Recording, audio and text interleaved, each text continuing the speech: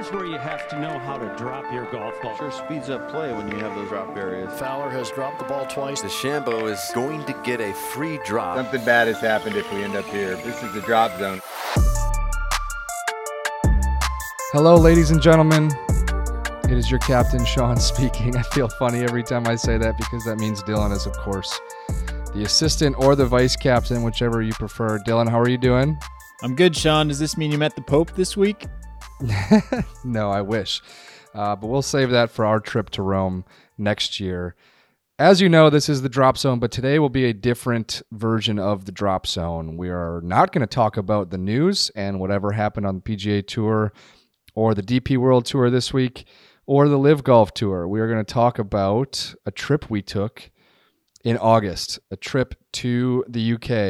As you probably know, I was over there living in Scotland all summer, but at some point Dylan finally got up the courage to join me again, met me in Northern Ireland. We played Royal Portrush. The next day we played Royal Liverpool, and the day after that we played Royal Troon. That's 3 open hosts, 3 days, 3 different countries in like 54-hour span. So we're going to tell you all about that today. I'm getting tired just thinking about it again. I feel like it was pretty solid for me to make it to the UK 2 times in 1 2-month span, to be honest, from Seattle, Washington. So I thought I actually did pretty well. But yes, this was a trip we will probably never be able to replicate. 3 open sites, the next 3 open sites in 3 days. Although at the same time, the fact that we were able to do it is a reminder that the Open Championship is different for you as a bucket list golfer, because these courses are actually accessible. They are available to you. This trip, some version of this trip is available to you. Plan it early. That's piece of advice number 1, because the tee times at these courses are not limitless. But anyway, absolutely unbelievable trip. And we will tell you all about that, but Sean has a deal to tell you about first. Yeah, I was just clicking around on radmoregolf.com, Dylan. Radmore, a sponsor of the Drop Zone, and I noticed that they've got rad packs. That's what they've called them. It's 3 polos of assorted style and colors that you can buy for $125. Obviously, with the Drop Zone discount code, DROPZONE, you'll get $25 off of that because you get 25% off of all purchases with that discount code. So basically, Radmore is trying to give you 3 polos for $100. And I just think that that's probably one of the best deals in golf. That's incredible. I feel like each one of these polos is worth over $100. So, Sean, that's a steal. That's a Drop Zone steal right there. All right, you want to take us to Northern Ireland? I want to take us to Northern Ireland, Dylan. I had no jet lag to deal with. I was flying from the exact same time zone, and I arrived in Belfast, which is one of basically the 2 ways you get to Royal Portrush. We decided to go to Royal Portrush. Why? Because that's where your Open Championship career began. That was the first Open you ever went to. It was an Open I did not get to go to, and I had a ton of FOMO sitting at home watching everything happen. And we set out to go to Portrush in completely different ways. You were flying from, I believe, San Francisco and racing to get over, dealing with a delayed flight. You flew direct into Dublin, and I flew into Belfast. Now, Dublin to Portrush is what kind of commute? Well, let's first talk about the west coast of the United States to Dublin, which is a significant flight. We had a couple-hour delay in San Francisco where I was visiting some family, but once we eventually did get there, once we eventually did get on the move, honestly, once you're on a plane, you're kind of on a plane. I don't know. I know some people absolutely hate flying or terrified of flying, can only do it with, 6 cocktails in them, etc. But I find it kind of a relaxing experience to be in the sky. Didn't really mind it, especially not having to connect on the way over was pretty unbelievable. So arrived in Dublin, but we were then late. So the bus that I had planned to take was already gone. Dublin is in Ireland. Portrush is in Northern Ireland, specifically the northern tip of Northern Ireland. So all the way up on the northern coast And the way I got there was by taking a bus from Dublin to Belfast, and I had to pivot and take a new bus. But there's quite a few buses that are doing that route. And then once you get to Belfast, which is Belfast the biggest city in Northern Ireland? Must be, right? Yes.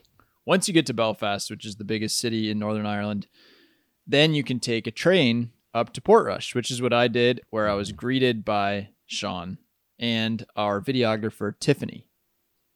So if you're going to go to Northern Portrush, Northern Ireland, visit Portrush. Yes, you can go by way that Dylan did, and you can fly into Dublin. I think you should really just go into Belfast. Yeah. You're going to be taking this trip. If you can fly into Belfast, by all means. It's not a... Yeah. I think the way I looked at it was, I think the time from the West Coast, it was actually cheaper and ultimately faster-ish to fly into Dublin. But yeah, if you can get to Belfast, you're just so much closer to your destination. You're in the correct country, for one thing. But I will say that whether it's from Belfast to Portrush or all the way from Dublin to Portrush, once you get into that Northern Irish countryside, like I really enjoyed my train ride from Belfast up to Portrush. Northern Ireland, it's easy to lump these places in with, American culture to some extent, and to forget that you're actually leaving the country or you're joining a different place. Because yeah, look, latitudinally, you're a little bit further north, but yeah, everyone speaks English. You're going to be able to understand folks, etc. It's different. This is a place unaffected by time and American culture in the same way that we're used to in the States. The pace of life is slower. It's very rural. It feels older, and it feels good. I mean, I just felt my blood pressure dropping just on that train ride up there. And I think that is an element of these links golf trips that people enjoy, but I think there's something special about the Northern Irish countryside in particular that gets people going.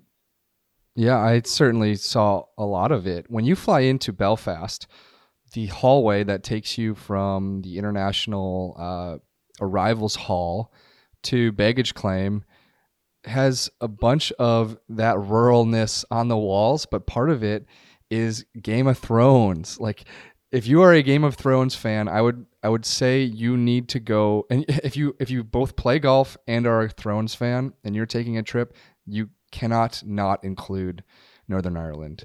You have to make it a part of your trip. I am not a Game of Thrones fan. I know you are. I know our videographer Tiffany is.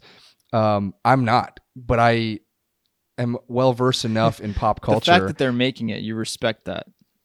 Yeah, respect that that it exists. And I went and visited the Dark Hedges, which is apparently a big deal in the show. It was kind of cool to be able to see this thing that has been all over the internet. Plus, Tiffany was so many freaking people out, excited. so you could kind of get that secondhand excitement. I feel like I miss the Dark Hedges. Yeah, she certainly had goosebumps, like just walking down that street, and it was kind of fun to look it up on YouTube afterwards. The Giant's Causeway, various other scenes. There are actual signs up littered throughout Northern Ireland with like scenes from the show that says, hey, this particular episode was shot here, right on this beach, right on these rocks. So if you are a Throny and a Zony and a golf fan, I think that this is a golf trip that you certainly want to take. And there's a lot of stuff that we didn't even get to on the west side of the country. So our reasons for going to Portrush, I think, revolves around me more than you. Like, I think you'd already been there. You, of course, wanted to go back and you wanted to play that golf course. But for me, I experienced that Open through my television screen, through my cell phone screen, through articles that people wrote and videos that people made. And I didn't get to step foot in that country. I didn't get to feel it, taste it, see it. And I just wanted to like have these these visuals that I had seen on my screen suddenly be right in front of my face. I think that is one of the coolest parts about the world of golf, is that you can experience these places that you kind of only know through your television screen, and suddenly you can be hitting the shots, playing the golf courses. So I wanted to see what Rory's tee shot on one looks like. Yeah. You know, maybe the most regrettable opening tee shot of his career. I wanted to see what the Harbor Bar looks like. You know, this place that Shane Lowry visits when he goes to town there, or when Darren Clark, he has his own little corner of that bar devoted to him called Darren's Corner. I wanted to see all these things that you got to experience and all the other golf writers in the world got to experience. And I think we kind of did all that. I think we accomplished that. So should we just run through chronologically kind of how we experienced Portrush? I mean, you guys did some sightseeing that Monday afternoon, I guess, that you arrived. I didn't get there till more like the evening. So when you scooped me, we went straight to the Harbor Bar, which the cool thing about Portrush, the town, is it sits out on a little spit that just sticks out into the ocean. So, I mean, you already picture you're on the northern tip of an island in the northern part of the Atlantic Ocean, and now you're sitting out on a little peninsula in that. So that kind of speaks to the place. It's exposed, it's raw. These are a rugged, hardy people. And the center of town is right in the middle of that. So the Harbor Bar, which is the heartbeat of the town, is this sweet little bar tucked up against the water, and everything kind of funnels there. There's not a lot of room in it. There's not a lot of room. There is an upstairs that people will eat in, but downstairs in the bar, like, you're basically on top of the bartender. And the hallway to enter the bar is right behind you. We poked our heads into the back to see, is there any more space? No, there was not. There was not more space. No more For space. the Open, I never made it inside because they just took over the parking lot, essentially, and people were just milling about out there. So this time we got to go in, have a proper Guinness, wearing already layers of our FootJoy gear. Those were our good pals that allowed us to be over there. And really just got settled in and got ready to kick some of the jet lag. The Airbnb we got was pretty much right on the sea, and that was, I guess, when we drive into town, I think the cool part about getting to these tiny little golf towns is that the golf course plays it's so weighty. It's important to the town. Like Royal Portrush, you have to drive by it in order to get into Portrush proper. You have to drive by these signs that say the Open 2019 and the next Open, which for them will be 2025, I think. Yeah, 2025. So we were there smack dab in the middle, halfway between the last one and the next one. And the remnants of that week, 2019, where Shane Lowry won, like, are still kind of echoing through the town. Pictures up on the walls in the bars, and I don't know. It just reminds me that, okay, when the golf world comes here, the golf world's going to come here once a decade, probably at the most, moving forward. It's going to be a big deal every single time. So I don't know. I think it's a good reminder that these little towns really matter within the broader scope of the game. Yeah. And for me, going to an actual event, and I always loved growing up, I loved running downstairs, flipping on the TV, seeing Tiger taking on the Linksy course at 6 a.m. or whatever. But you understand the stakes and the location that much better having visited. And, there's something cool about sporting events with a sense of place. And I think it's hard to find any sporting event with a better sense of place than these Opens, because they truly transform these little towns. For Portrush, that 2019 event was so significant because there hadn't been an Open on the island of Ireland in 60 years. And God, here we were descending on Portrush, probably the most people that had ever been in the town of Portrush. And there were, a few Northern Irishmen, but as the head of golf at Portrush told us, in Ireland, the sport is considered sort of universal. There's not so much of a divide. They tried to eliminate the divide between Ireland and Northern Ireland. So there was still an immense amount of pressure on Rory, returning to this course where he held the course record, returning to right near where he grew up. So being there in person, you just get a better sense of how insane it is, that this little country is producing world-class major championship winning golfers. And then the pressure you must feel and the intense feelings that these guys must have coming home to play in what must really be the most important event of their lives. So that went into Rory's tee shot, all of that. Yeah, I mean, it's funny because Darren Clarke, as we said, has his own spot in the Harbor Bar. He's a major champion. Graham McDowell grew up playing the course next door. He's a major champion.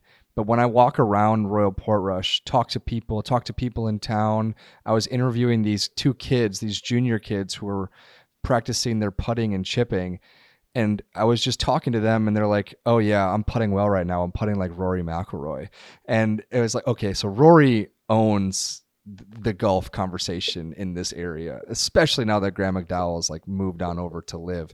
Rory is king there. And so I cannot imagine what he was feeling on that first tee, but I could imagine what he was looking at, which is, I think, for a mid to high handicapper, right? I'm a mid handicapper.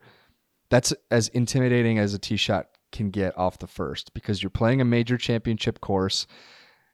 One of the greatest golfers of all time completely f***ed up his chances on that hole, and you're looking out and you see OB right and you see OB left. And you're going up a hill and there's like long fescue on either side. And you just think, there's no way I can hit driver. Let's throttle down. Rory throttled down to a 2-iron. Let's just use that driving iron. And holy hell, I hooked it OB as well. It was harrowing to have the same exact fate as him when I could think about it for the weeks running up to it. And I don't know, how disappointing was it to you that I actually recreated? Disappointing. What Rory did? No, I was delighted. I mean, not only did you hit it OB left, you hit it on the exact same line with the exact same trajectory as Rory. And then you teed up another one and did the exact same thing as Rory did on his second one, which was almost hit it OB left, but not quite. It just stayed in, settled in the rough, and you did not have to take an unplayable lie, which was great. So you snuck out of there with 7 instead of Rory's 8. Yeah. So you started off 1 up over the ghost of Rory McIlroy. What'd you learn about that 2-iron? Oh, that was one of the fun parts of going there first, is I had an extra day to kind of be on the grounds and talk to people. And I met a former club champion at Portrush. His name is Jerry McAleese. Struggling with the pronunciation there, but Jerry was our Sherpa at Royal Portrush, and he told us that 2-iron, that fateful 2-iron that Rory McIlroy hit and ruined his chances at his home open, didn't stay in his bag very long. He very quickly got rid of that club, gave it to his caddy, Harry Diamond. I think this is a very pro Harry Diamond podcast, and Harry didn't want it either.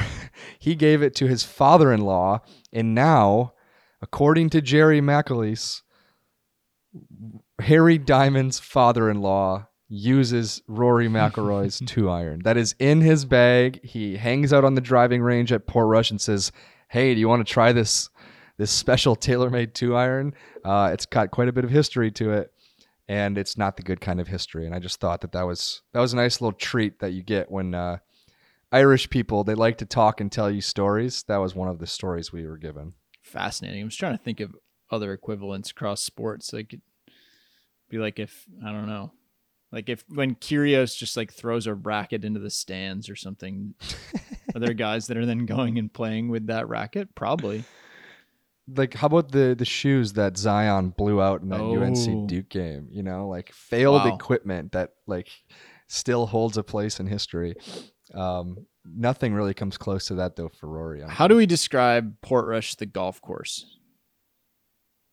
hard, Hard for sure. Windy when we were there. difficult. Extremely difficult. I found it funny to talk to the head pro beforehand, and we kind of asked him, like, how will we fare? And he's like, well, it's not that hard of a course. Yeah. And if you get in play off the tee, mostly if you stay in the fairway off the tee, you can do fine. That's a big if. Yeah. Big if, as Yeah. it turned out. He is right. We struggled to find the fairway off the tee. It's a course that you're going to find in windy conditions on most days. The day we found it was abnormally windy. Even Jerry, walking around with us, told us that, which made me feel a little bit better about the horrible scores that we put together. But I think the routing is a bit chaotic in a good way. You know, a lot of links courses will send you out and they'll send you straight back. 9 holes out, 9 holes back, maybe 8 holes out, a couple at the turn, and then 1 back. But Portrush has these kind of slight turns. It's really the shape of a football. If you look down, it's kind of got this, like, there's a point at the first tee and there's a point at like the 5th tee, and like everything in between those points takes on this kind of ovally shape in which these holes go in different directions. Every single hole that it follows a different direction from the hole that preceded it. So what does that mean for the golfer? All it means is that in a windy day, you're just not getting used to the wind. You're not going into it into the same exact direction 5 holes in a row. It's off the right, and then it's into your face, and then it's off the left, and then suddenly it's at your back. And that has to be worth like 2 strokes compared to an out and back course where you're just like, we're playing in a 3 club wind. I'm just going to club up 3 different 3 levels every single shot I take. And that's what Muirfield is like. The women were talking about that this year during the Women's Open. It keeps you on edge and it keeps you uncomfortable. And so it's a very different golf course without those conditions, but I don't think you find it that way frequently. The biggest thing for me is the elevation change throughout the course. A lot of these links courses, I mean, like what we saw the next day at Hoylake, and we'll get to that, they are pretty flat. They're a pretty smooth transition from the sea up to the land, up to the golf course. And in this case, we're talking about some epic cliffs. We're talking about a golf course that then sits still on a hill. So the elevation changes are a lot more dramatic. The dunes are bigger. The landscape is just generally, it's more dramatic. There's going to be, shots that you hit more uphill, more downhill. As a result, they can do more things that make certain holes stick out. Every hole it's a lot more a collection of 18 memorable holes than it is just sort of an experience. You got singles instead of just an album, I guess, if you want to think of it that way. Like Portrush has a bunch of hits. Did you have a favorite hole that stuck out? Well, the one hole I birdied was 17th, I think. Yep. Whatever hole is that downhill drivable par 4 that I was not playing good golf and I was able to hit it over the edge on the perfect line, trundle down the hill and make a really long 2-putt for birdie. I really liked that hole. I think any hole like that, it really sticks out to me. Yeah. It seems gettable, but it's also tricky at the same time. I think you'll remember Ken Brown, kicking a beach ball or a soccer ball down that slope on the 17th. Sean did that too, but with his tee shot, had a long eagle putt, hit it about halfway to the hole. And then just as we were all looking at him disappointed, then he made it rain from there. This is an Instagram-y choice, but number 5, White Rocks. Yeah. Stood out to me. It's on the northern tip of the golf course. It's a short par 4 that was playing very long and very into the wind for us, but was playing drivable for the pros during the Open. It's just gorgeous. You look out down the beach, out at the cliffs, up at the Dunluce Castle, and the course is called it's the Dunluce Links at Royal Portrush, and you're looking up at all this history, all this scenery, and on a very clever dog-leg right that was playing pretty challenging for us. So that was my fave.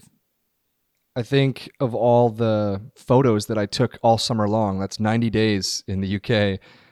I probably took maybe one of my favorite photos from the back of that green, looking out with a little bit of green on the photo, looking out at the beach with the sea on the far left side of the screen, the castle out in the distance. It was the kind of photo that'll probably blow up at some point.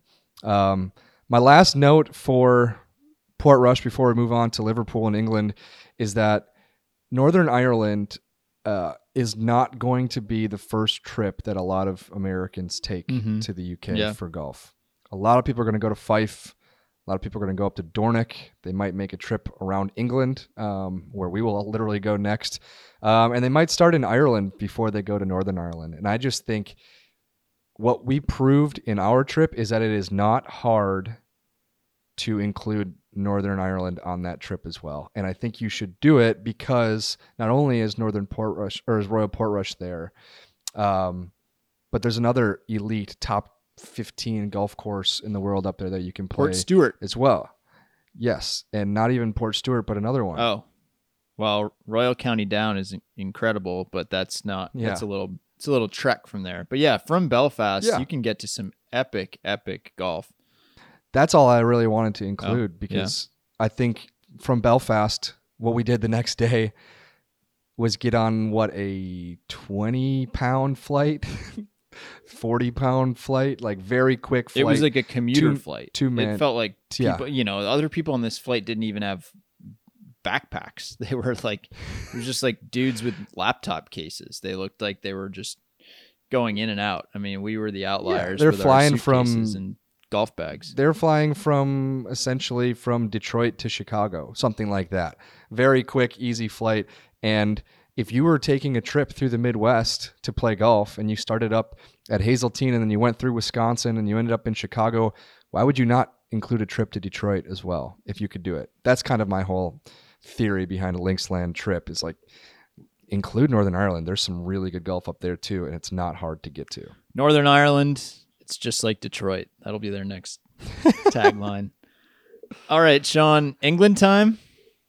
Yes. How did we get there? Well, we sort of just told you, but once we flew out of Belfast, once we woke up at 4 a.m. or 3:45 in Portrush, drove down to Belfast and flew over to Liverpool, then No. We flew into a different city. We flew into Manchester. Not one of the learnings that I had from my summer over there is that Manchester is very, very close to Liverpool. Yeah. So Everton, Liverpool, Man City, and Man U, very close to each other. Close together. Not Manchester, New Hampshire for the New Englanders. Different. This is old England.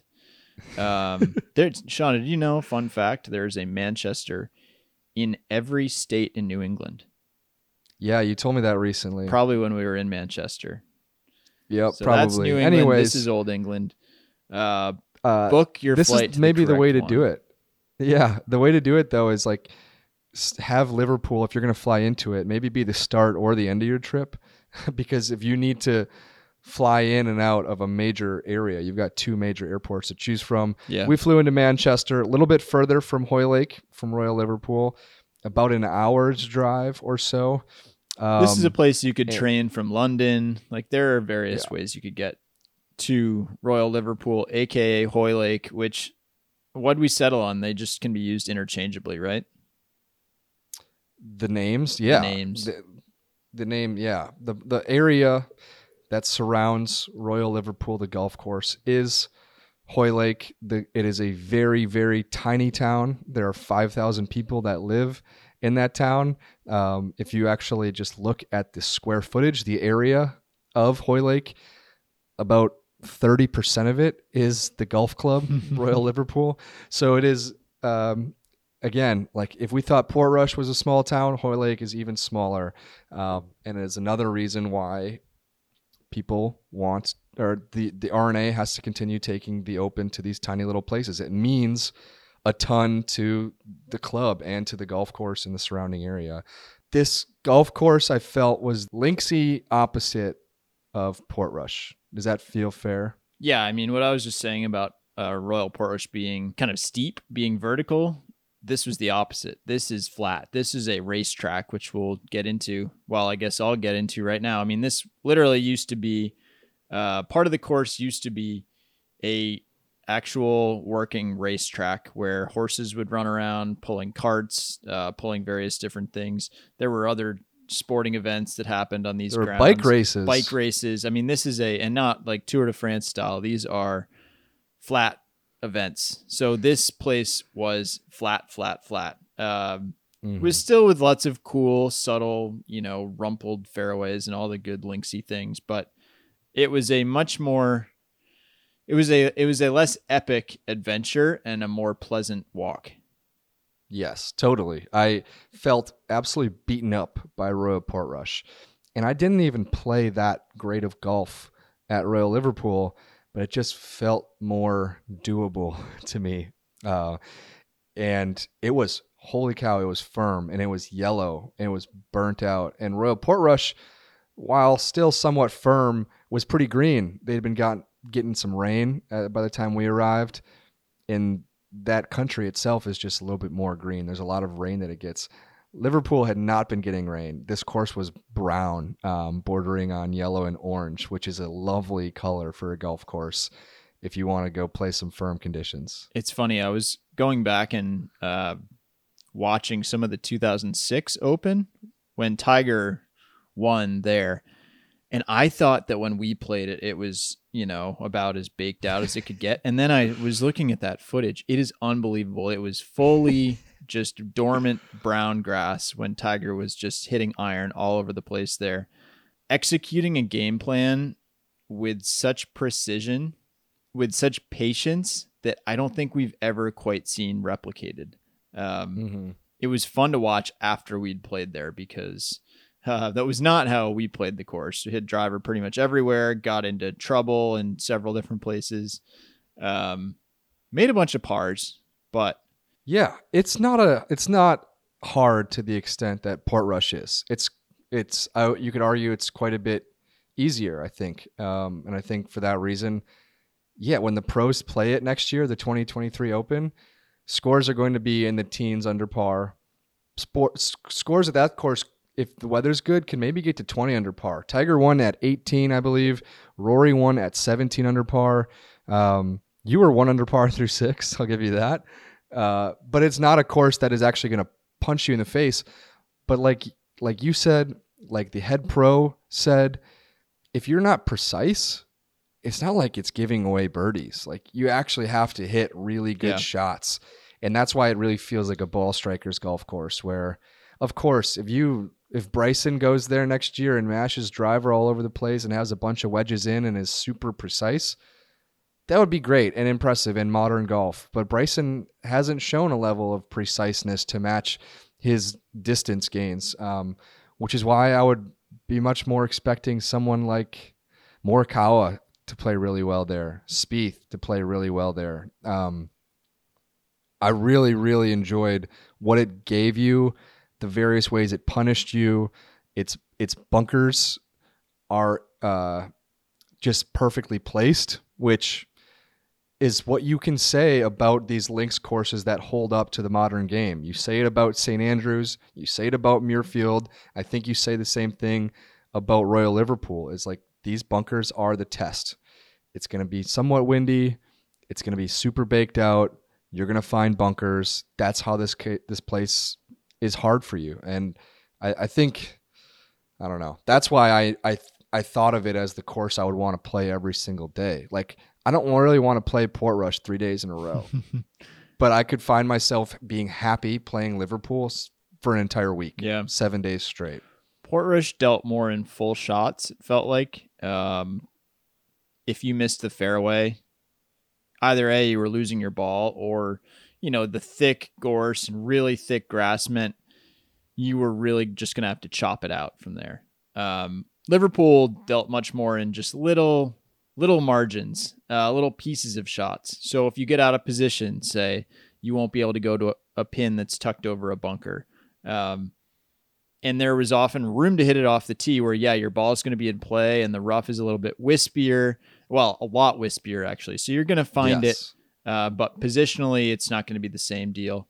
So, yeah, it was a little bit more of a subtle test, asking pretty simple questions that are right out there in front of you, but with tough answers. And then culturally, I think clearly different also going from, you're going from like Game of Thrones, like Lord of the Rings type vibe in Northern Ireland to, I don't know, The Crown might not quite be right. Bridgerton, that was one I watched recently. Sure. You're just getting it's a little bit more posh, even though, this is Liverpool is certainly a city with working class roots and heart to it. This side of Liverpool, though, is I think posh fits. It's where the pretty people live. I think it is surrounded by what at least looks to me to be a more upper class dwelling, which is fine. That's where we're going to hopefully have to stay next summer when we visit. The little town to the south of Royal Liverpool is West Kirby. That has 12,000 people. So it's kind of a club that's shared by two tiny towns. And it's only altogether the size of St. Andrews. So the Open visiting another really small place. If I can shout one place out, it's the place we went to at night after playing the course. It's called the Tasting Bar and Kitchen. I think easily the best food that we had on our trip, and maybe the best food I had all summer long. Would you agree with how great it was? Man, yeah, it was really good. It's funny, we went there in part because it was the only place that would have us. This is a problem that we run into at every Open, but then also when we're doing some of these travel adventures where you're playing golf until it's dark and getting drone footage until it's dark, and then all of a sudden it's 8:30, 9 p.m. and who still has a kitchen that's open in these small towns that tend to shut down early? The Tasting Bar and Kitchen, they hooked it up. Well, they specialize in changing the menu every 2 or 3 months. Yeah, it was a culinary expedition for us. Yeah, we had, I think we had Korean. I believe we had some Mediterranean food, obviously some Americanized stuff, some Asian food. It was awesome. The last thing I have about Royal Liverpool is just an appreciation for its own perspective. I think we talked to the head pro. We talked to basically what is the equivalent of the club historian. We talked to some people on their marketing team. And as a club, they also had a multiple decades departure from hosting Opens. The Tiger Open in 2006 was its first time hosting in multiple decades. And the Rory Open in 2014 built off of that. But basically, this club, I would say, is teetering on being able to continue to challenge the modern player. Like I said, 20 under could win there next summer, and no one's really talking about it in the same way we do when we talk about the old course. And so for them to remain relevant, they have changed things since Rory's Open, which is not that long ago. I was in the business at that time when Rory won in 2014. They've changed the 15th hole. They literally flipped it around to make it a more exacting test. It'll become the 17th hole for Open Championship Week, but they have lengthened the 18th hole for Open Championship Week to be beyond 600 yards. I think when we talk about these major championship hosts, we always wonder what kind of changes they're allowed to make, if the membership will be okay with it. It has to go through these checks and balances to make sure that the modern game can continue to come back there and be tested. And just through talking to the people on site, they really think that they have to change. They really need to accept change requests from the R&A and continue to modernize, to stay up with the game and continue to host the Open there. They really, really, really, really want to continue hosting the Open there. And so changing the 15th hole, changing, I think, what is the 16th hole for members, and changing various other things, they seem so open to it where other clubs aren't. And I really respect that. Well, what's funny about them is it seems so unnatural to the club. And that's why I think they're consciously changing things, because the status quo or the path of least resistance is to ensure that absolutely nothing gets changed. Like, it is not a, it's somewhat of a formal club. I mean, it's a established old school vibe there. But yeah, we played with Tamara, who was awesome. One of the great off the green putters I've ever competed with. And yeah, she was walking us through some of the changes in mindset and then in the actual course that have gone on. One is the new 15th hole for members, which will be the 17th hole at the Open next year, which is a short par 3 that plays out towards the ocean. It's a brand new hole, and it's funny. It sounded like there's a little bit of resistance to it because it's almost like too showy. Like, why would we have a hole that goes towards the ocean that is so obviously scenic, that is like a showpiece hole? It was almost a little bit ostentatious for the low key club that they really pride themselves on, but it's a beautiful hole. Yeah. I don't want to like get into the nitty gritty, but it goes to the Irish Sea, not the ocean, but it's okay. Well, okay. I appreciate you making the distinction. I don't want It's all people salty, from right? there to dive in and be like, hey, Dylan, you were wrong about this. It's not the first time I've made that mistake. I'll say that. Yeah, it's okay. I really enjoyed Royal Liverpool. If I could choose between the 3 clubs we went to, which one I would be a member at, that would be the one. Wow. Cool. In part because I'm an Everton Football Club fan. Everton's kind of down the road. If you want to see what happened on that 15th hole, what should the YouTube title say? You won't believe it. You won't believe what Sean and Dylan did on number 15 at Royal Liverpool. That's a good reminder, Dylan. You can find all of our videos from this trip on the golf.com YouTube channel.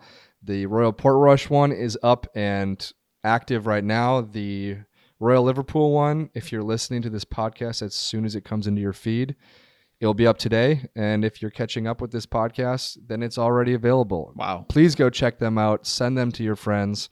If it's before October 11th, it doesn't exist yet. But if it's October 11th or later, boom, go watch.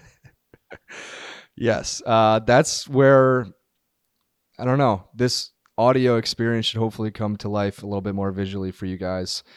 And yeah, Dylan hits just an absolutely incredible shot on the 15th at Royal Liverpool. I will leave not it at the that. kind you think. All right. Sean, before we head to Scotland, I just want to shout out our friends at Fairway Jockey, because people ask us all the time about custom clubs and where to buy them. And for us, the answer is easy, because only one place offers the lowest prices on custom built clubs, and that is fairwayjockey.com. Do your homework. No one beats their prices. You'll save up to 15% on custom clubs. And when you're talking about a bigger ticket item like this, that can mean some big savings. So build your custom set at fairwayjockey.com today. Take me to Scotland. How'd we get to our next stop, and what was it? Oh, gosh. So this, as the prideful logistics manager of our Drop Zone golfing duo, this was a short-sighted moment for me. We slept in Hoylake, and we knew we had to get up to Royal Troon the next day, and we figured, you know what, Sean, you're driving. I kind of thought it was going to be about 3.5 hour trip. It's for sure a full 4 hours and 45 minutes. It probably took us 5 hours to get up there.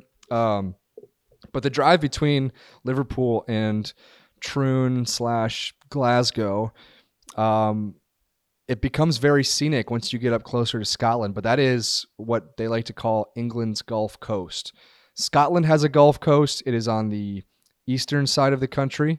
That's where the Scottish Open is played, where St. Andrews and Fife exists, Muirfield, North Berwick. England's version is on the west side of the country. And basically starting at Royal Liverpool and extending northward, you have Royal Birkdale. That's another open host. You've got Southport. You have the town of Fleetwood. Tommy Fleetwood's actually from that area. you drive through all these places where the Open is continues to occasionally go back to. Royal Lytham in St. Anne's is another one. And eventually you get up into the hills of Scotland and you get up to Prestwick, which is where the first Open was held. And you get up to Royal Troon, which is, I believe, the second most Opens behind the old course. And it feels a little bit different up there, right? Like the temperature is probably 10 degrees cooler than it is down in the, I guess, the hotter parts of England. You can fly into Glasgow, which is kind of the main big city in the area. It's probably 45 minutes to an hour away from Troon. You can also take a day trip over there. If you fly into Edinburgh, you can hit up Troon. You could probably get there within 3 hours, 2.5 hours maybe if you're pedaling pretty hard. Trump Turnberry is just south of Troon. Am I making my point, Dylan, that there's a lot of golf on the west coast? There's a lot of England? golf. That's what I'm hearing here. There's actually several smaller airports that you can also go to. We did not. We arrived like Paul Revere by land route, and I mean, from my perspective, if you can get yourself a driver like Mr. Sean Zock, do so, because I was just sitting shotgun, happy as a clam, and cruising through this Scottish countryside. We got a little bit of rain as we went, but then it cleared out nicely for our round, we thought, for a minute. Troon, the town was interesting. We arrived, I guess, a little bit before noon. We stopped for just an abysmal breakfast somewhere along the way. The UK does not do breakfast well. I think I'm comfortable saying that. If you like bacon, I've heard you say that like 12 different times. If you like bacon and bread, you come to the right spot. I mean, I love those things, but after you've sort of done it once, it doesn't feel like there's a lot of nutritional value happening there. Strange view on eggs, in my mind, and just the obsession with sausage. Also, I don't know. I sound like an elitist now. I love all things about the UK, but breakfast seems like they missed the mark. Troon the town, though, the point is we wandered around town. It's gorgeous. It's definitely a more industrial feel, like, logging, shipping, fishing, a lot of cool stuff happening. Stopped and watched some guys just moving around some logs with some giant machinery for a little while. That was pretty cool. And then had a pint at the Harbor Bar. At the other Harbor Bar. They seemed a little skeptical of us for a minute there, but eventually they let us in. I think we had the first Guinness of the day, and enjoyed our lunch, and then headed over to Troon. Yeah, I think the town itself, it has some of maybe the best beaches in Scotland. I know people from Glasgow go over there and hit up the beach scene, but it certainly feels a bit sleepier in my experience than the other seaside towns we visited. A bit sleepier for sure than Portrush, which has arcades and t-shirt shops everywhere you look. Less of an obvious centralized downtown also, right? I mean, there's a ton of golf in Troon. There's a ton of people there to play golf. But there's less of that condensed main street feel, at least from what we experienced. Well, and you said all the golf. Let's just start with the fact that Troon itself has 45 golf holes, right? Woo. There's 18 at Royal Liverpool. There is technically 36 at Portrush. I think maybe 27. 36. There's the Valley Links, 36. Which we did not play, but have heard is tremendously underrated. Okay, and so at Troon, there's 45. There is the actual Royal Troon course. There's the Portland course. Dundonald Links is nearby. Not Portland, Maine. And just there's probably 10. I think it has like the most courses like per capita in that part of the country. Let's go with that. No one's fact checking this stuff. So, anyways, it's a great home base. Actually, if you were to say spend a month and you didn't want to play the same course twice, that would be a great place for you to go play a bunch of golf. Take me to the first tee. Or if you Yeah. want, take me first to the place overlooking the 18th green. Your choice. Let's start with the first tee. I think it might be one of my favorite first tees in golf because, for one, I went to the 16 Open at Royal Troon and got to see Henrik Stenson and Phil Mickelson do really unthinkable things on the golf course, pull away from the field and have a pretty epic duel. And in the process of all of that, I stood in the first tee grandstand looking out from afar while Henrik Stenson accepted the claret jug and was giving his acceptance speech. And happening beneath me on the first tee was Webb Simpson, his caddy, Joe Scavron, I believe now Tom Kim's caddy, formerly Ricky Fowler's caddy. A bunch of players went out and just said, hey, screw it. We're going to do an emergency 9. We're going to go out and just play the front 9 or maybe play a little bit of a loop here after the Open while the Open is finishing. And I just think it's such a great first tee for that memory, but also you are right on the beach. Like there, if you built a bridge from the first tee to the beach, you could probably do it in a day because it's not very long. You're probably all of 30 feet from the sand, and you can not only hear the waves crashing, but you see the waves crashing. And it just is quite the setting that eventually is going to fade as you get further into the golf course.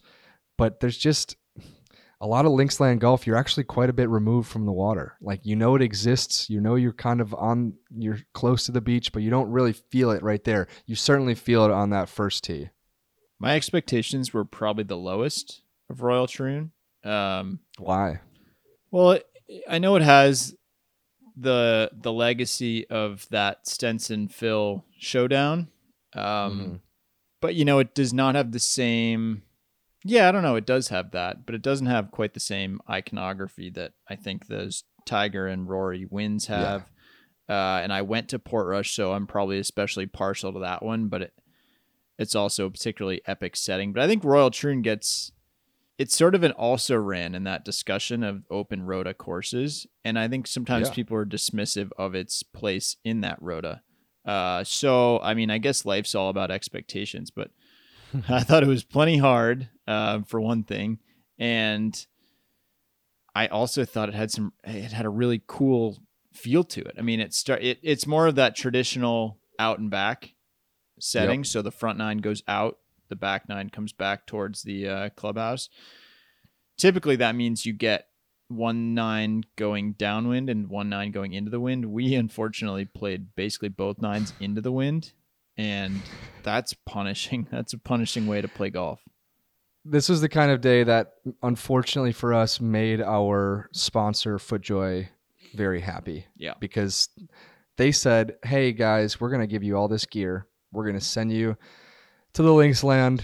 And frankly, we want it to rain on you guys. We want our gear to get tested. We want you guys to trust us, knowing that we're going to take care of you. And if you get what Links Golf often delivers, which is crappy conditions, hopefully we're up to the test. And we got that. It started sprinkling. We're going into the wind for the first 9 holes, just kind of getting pummeled by that length, really believing that if we just kind of like stay the course, we'll be fine. Eventually it started absolutely downpouring and testing out all of our rain gear, testing out our rain gloves, testing out our camera gear, testing out Tiffany, our videographer's patience. And we got a little bit of a moment in the middle where it kind of got nice again. And then we got rained on a second time. And then eventually it got nice again towards the end. And it was like one of the best sunsets I've ever seen. And that's kind of how life is on the west side of Scotland. I think I described it as that car wash feeling of you get absolutely drenched, like soaked with rain, soaked with water, and then the wind hits and the sun comes out. And so we went from being, we didn't really get soaked to the bone because luckily we had our good old FootJoy the gear actually on. did really work. Trick. But then also, once the wind hits and then the sun hits, like we were totally dry by the time we finished. We were tired, we were beaten, but overall all things considered, pretty happy. The postage stamp is probably one of the 10 most famous holes in the world of golf. Is that fair? 20 maybe? It's one of the most famous holes. It'd be fun to actually run through. We'll do that on our travel podcast once this one launches it for us. But it's the 8th hole. It is the smallest hole. It is like a lot of short par threes with notoriety. It is discussed as the shortest par 5 in the world because it's 100. That's a classic golf joke right there, isn't it? 120 yards, 115 yards. And it's so cute and it can be so hard. You hit a little flip gap wedge, I believe, probably to 20 feet. How about you, Sean? I did not. I kind of smothered it, hit a little kind of drawing hook.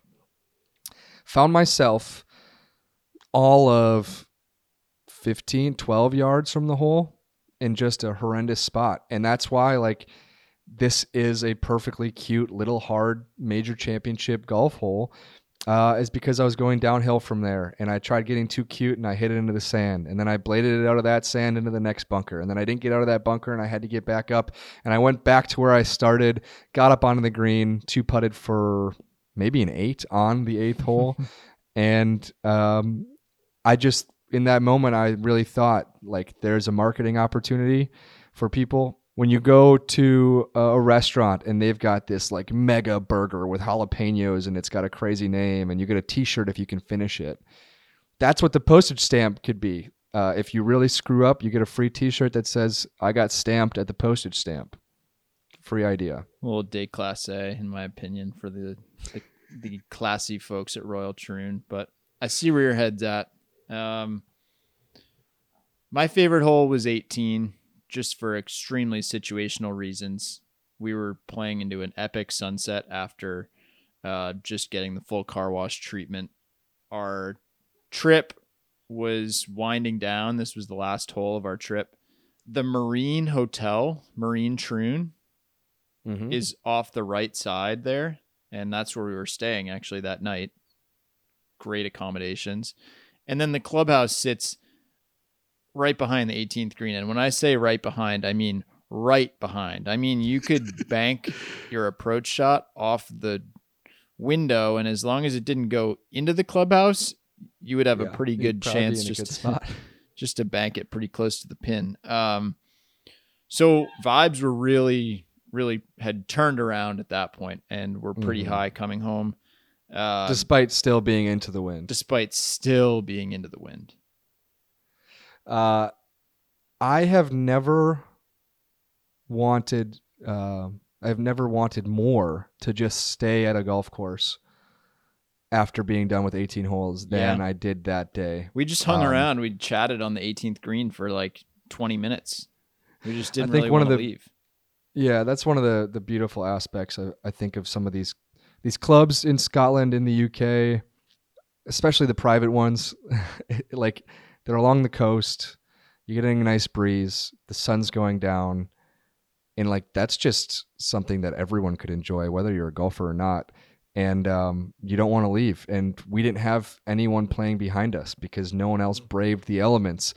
And so we were basically the last people on the golf course. There might have been one twosome behind us, 20 minutes behind. And we just stood there on the green and chatted and shook hands a couple different times with our playing partner. And the sun set in a fantastically epic way. And I didn't want to leave. I'm sure I didn't have to leave. I was going back to Scotland, or to St. Andrews to play a bunch of golf, but I'm sure in that moment you didn't want to go home. Yeah, I mean, you definitely it's you get nostalgic for it before it's even in the past. That's kind of the feeling of being over there and playing golf there. There's a depth to the golf that is hard to replicate. And I'm a big time fan of a lot of American golf, but that's just one thing you can't match is the way that people care about these places and the way they are important to the culture without being, snobbish or exclusive in the same way that I think some American country clubs can feel. So golf is very special over there. Felt very lucky to get a big bite of that over 3 days. Totally. What did we learn? Or that 3 we could months. tell people?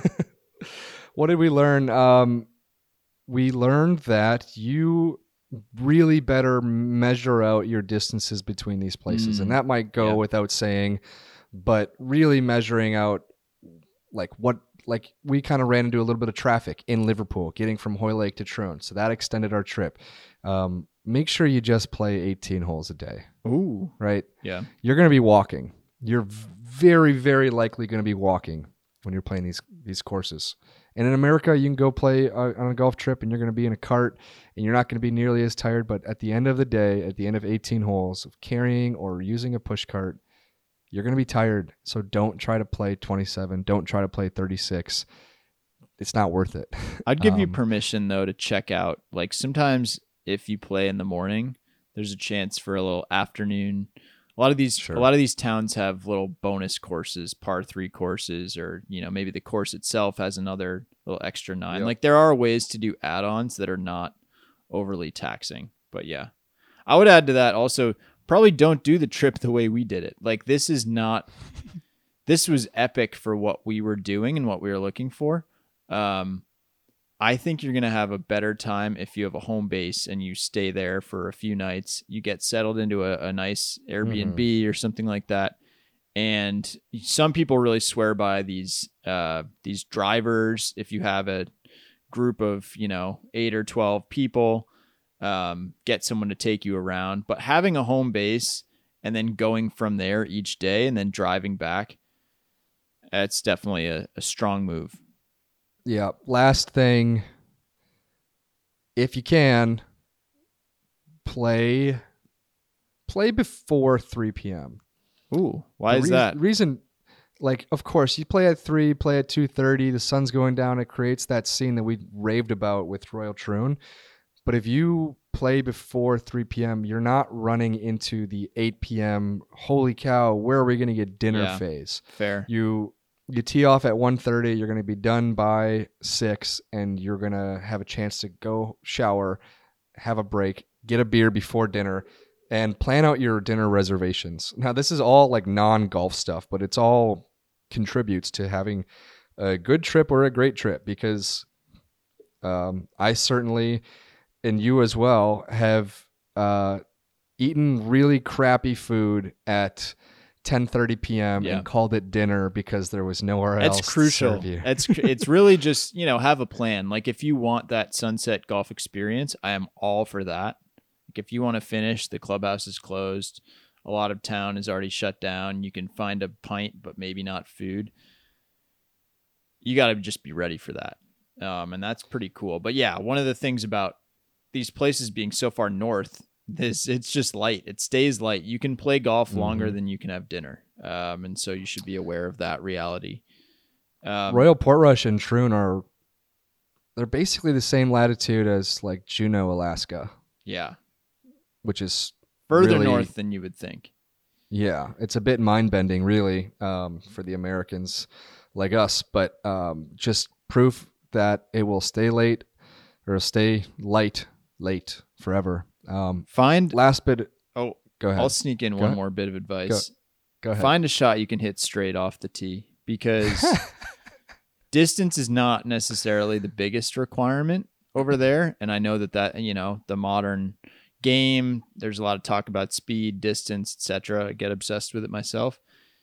If you can hit a ball that is on a medium to low flight and you can hit it straight, even if it goes 200 yards, 220 yards, that will be very useful to you. Yeah, our boy Alan Smith, he was our third at Royal Troon. He gave us a bit of a ball striking lesson. He wasn't literally telling us how to do it, but he was just showing, hey man, this is how you play links golf. This is how you play shots into the wind. You guys are a bunch of American phonies. You might want to learn that. My last bit of advice for however many people are still listening to this podcast, go check out these videos on YouTube. Golf.com's YouTube. You can find it. Dylan and I will tweet it out as well. It'll be in the show description of this podcast. Better yet. It will also be in the description. They're about 20 minutes apiece, so good watching and just a lot of fun. You can watch them back to back, really kind of act as if you were tagging along for the entirety of our trip, and just appreciating that we put a lot of red eye, like lack of energy swings out there, and had a lot of fun doing it. We got beat up. So. We got beat to shit, Sean. But thank you for listening. Thanks for joining. Hit us up with questions. We love you guys. See you next week.